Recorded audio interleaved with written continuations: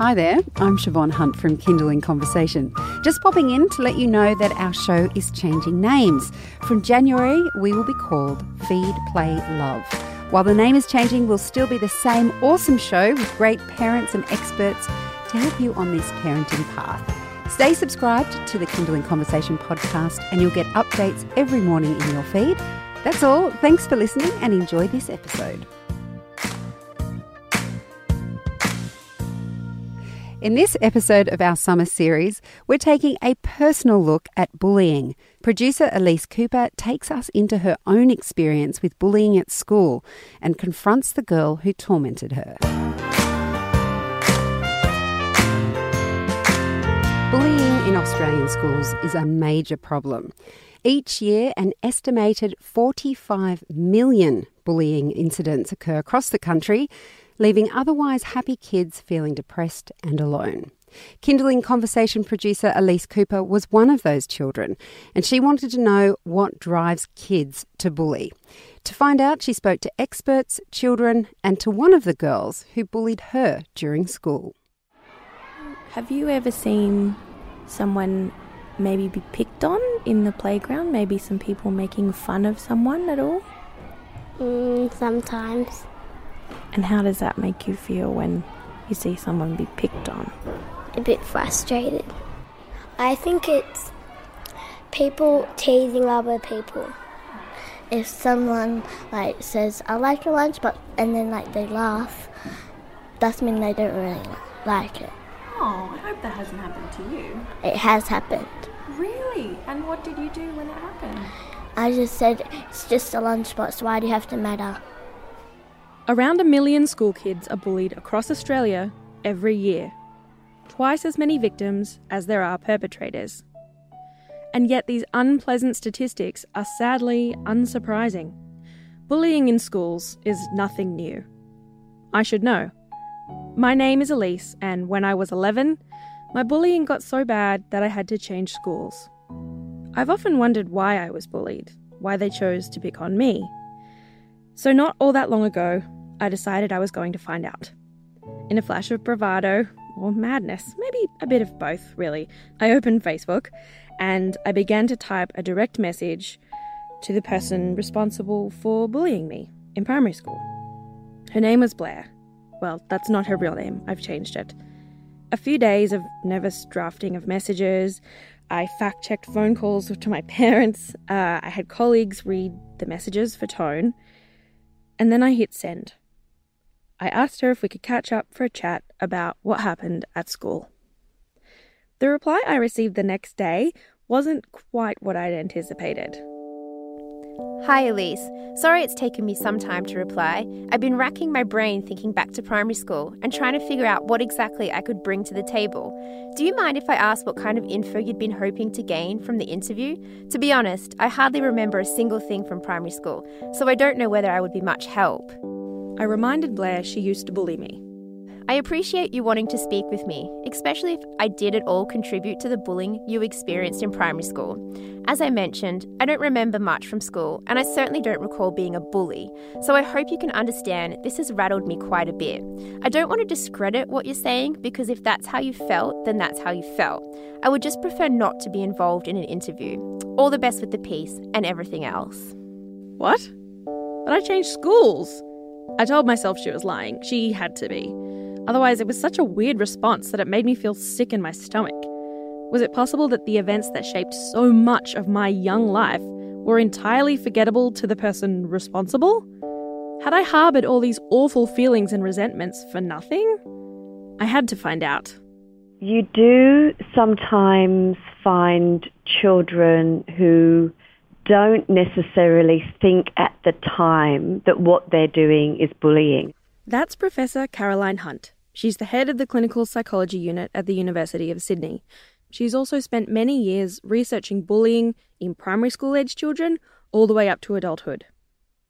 At one level, she may not have at the time really thought a lot about the effect that she was having on you, because it was being washed out by the fact that she was getting so much support from other people in the class. When I was bullied by Blair, it wasn't just her on her own. There'd always be a group of laughing, jeering kids that sort of egged her on when she bullied me.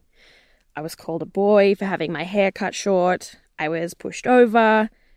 Those memories are burnt into my brain. I wanted to know if she could really have forgotten all of that.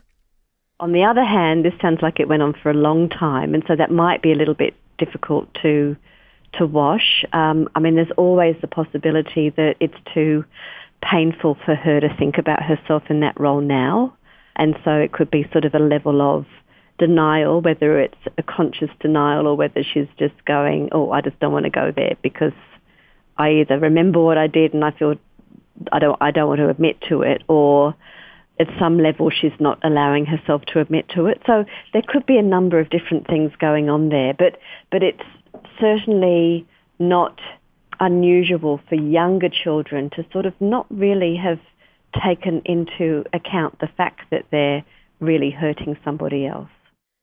In the days leading up to my contact with Blair, I was sort of buoyed on by this hope that I would get some kind of closure by the end of all this. Maybe we could start a discussion, we'd finish in a musical number and we'd embrace, and there would be birds singing in the trees in harmony. So when she got back to me and said she didn't remember, I was kind of already emotionally in the thick of this. And I needed to know more. So if Blair didn't want to talk to me, I had to find someone who would. I'm Mary, and I went to primary school in a small country town. Mary was Blair's best friend. I remember, to be honest, I remember that you were definitely one of the main targets of being bullied in primary school, especially amongst the girls, because you weren't the norm, and that's not a bad thing. We were all a bunch of airheaded little girls that just listened to the Spice Girls and thought we were pop stars. And I remember when you did leave, there was this big, it was quite scandalous. Mary's referring to when I changed schools in Year 6. After years of crying to my parents, and my parents feeling frustrated that they weren't being heard by my school, they decided to finally enroll me in another school across town. That decision to remove me from the original school didn't come lightly. But it did feel like the only option at the time. Jeremy Blackman from the Alana and Madeline Foundation works with parents, children and schools to protect kids from violence in the home and at school. When I asked him how my particular situation was handled, he says that changing schools is often just as fraught as staying put. And we generally don't recommend students change schools as a result on the last measure, because it puts them again into a situation that's a foreign environment. They have to adjust socially again. Bullies often pick on the differences in others. So as a new student arriving in the middle of a year, for example, or after they've all socially bonded, you're naturally excluded. For someone to fit in quickly into that environment requires very, very high levels of social emotional intelligence and confidence, which obviously someone who's just been through a traumatic bullying experience won't have. In my case, before changing schools, the bullying was extreme for 6 years. At Blair's instigation, I was excluded from birthday parties, I had my clothes mocked on mufti days, I had my bike kicked over, and I was pretty much routinely picked last for team sports, and constantly called names. These are all difficult things for me to revisit. But it also feels like they may have been difficult for Blair to revisit. I want to know why she bullied me. And if I can't know why she did it, then why do bullies do it? Caroline again. Look, I think it's multifactorial, and it's a little bit more complicated because I think there are different types of bullies as well. And there's actually been a debate in the literature as well about are bullies just little sort of callous, sort of, for want of a better word, psychopaths, or are they kids who are really sort of emotionally troubled themselves and don't have very good social skills? And that's just their response to others in the playground because they're feeling threatened themselves, or maybe have even been bullied themselves. And there's certainly evidence that there are those two sorts of groups. If that's why bullies do it, I asked Mary why she did it. I absolutely remember partaking in that, but only because when you're a young, impressionable girl growing up and you see all the other girls doing it, you just do it. And also I think sometimes it's a way of kids maybe releasing something that's dysfunctional at home, perhaps. There's maybe like a dysfunctional relationship somewhere in their life, and they feel like to feel powerful, perhaps. When you approached me about this, I was like, oh my goodness, and I remember, and I'm sorry, but I remember calling you Elise Cooper. Like that was the thing that used to frustrate me so much, because I was like, pooper scoopers are really useful. Like, that's not an insult.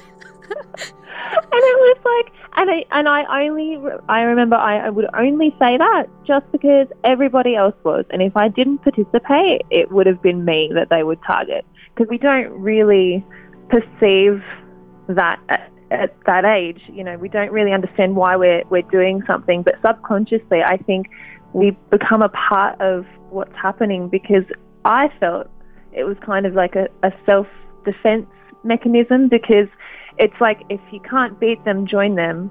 If it wasn't going to be you, it was going to be me or somebody else. So it's essentially exactly like that movie Mean Girls. You just have to be a part of it, otherwise it gets turned onto you. In the country New South Wales town where Mary and I grew up, there was a peculiar kind of social hierarchy. The popular kids at school were the kids of the popular parents. They weren't popular for any spectacular reason that I could pin down. They just kind of were. They were the pretty people who have really cute children. They weren't celebrities. They weren't the finest in their fields. They were teachers. They were hairdressers, brickies, tradies, garbage men. They were normal people. But they were normal people whose children were nasty to other children. Jeremy again. On this topic, a lot of blaming happening. Either, teachers will blame parents will blame teachers, or the principal, or but really, I can't stress enough how much of a shared responsibility it is. I think one of the other dangers is to put too much onus on the young people. So while we really advocate for positive bystander behaviour and standing up for your mates and all that kind of talk, to put the onus on young people before the adults have the responsibility of setting up the positive environment is not good. That positive culture of support that Jeremy's talking about did not exist at my school. When I told my parents about how I was treated, my parents' attempts at resolution were routinely ignored and brushed aside by the teachers and the school principal. After speaking to Mary, I found out it wasn't just me who was experiencing this. I don't think that the teachers at that school really knew how to handle the bullying in that year, because in that particular year, a lot of the parents were actually quite good friends with the teachers. There was this underworld of this friendship between these certain teachers and certain parents of the kids, and they kind of held this status in the community as well, this popularity status. It was essentially what was mirrored in our year was mirrored in their social group. The parents of the popular kids were the popular parents, and I guess that the teachers didn't really want to do anything conflicting that would have any repercussions on their own lives, I suppose. But yeah, I don't think they did that much to help. They didn't intervene at all, really, or make anything better. I place my trust in the adults in my life to help me. My parents tried very hard, but my school had failed me. It didn't have those positive cultures or living, breathing policies set up to protect children who need it. The taunts and the bullying, they've had lasting effects into my adulthood. Piecing together this interview has taken me months. At the beginning, you heard me talking to primary school students. But when I went to go and record those kids, I had to stand outside for a good 20 minutes and do a mindfulness breathing exercise because I was having a panic attack. Just the sound of the playground sent me back to awful memories from my childhood. Since becoming an adult, I've had time to reflect on the person I've become. Bullying doesn't affect just the children in those playgrounds. It can stay with these people for their whole lives. Ensuring kids grow up without fear to just be themselves, that should be our main priority, and we have to put policies in place to make sure that happens, because the behaviours of adults become those of their children. We can't watch kids 24/7, and we do need to let kids be kids. But we also need to set up school cultures where children aren't afraid to turn up to class. That's the other bit of very strong research. The school culture is really important. You virtually need a culture that is anti-bullying, has a zero tolerance, that has really salient consequences for the bully without further victimising the victim, because that's the other thing too. Sometimes there can be procedures that actually just make the victim more of a victim. It's really got to be consequences for the bully. And a lot of the whole of school approaches, interventions are really focused on getting the schools to really change both their policies and procedures, but also trying to change the whole school culture so everybody knows that this is the wrong thing to do. And if you don't have that, then it's very, very difficult. And it sounds like you didn't have that at your school. My school didn't have a good culture. It didn't have this zero tolerance of bullying that Caroline speaks about.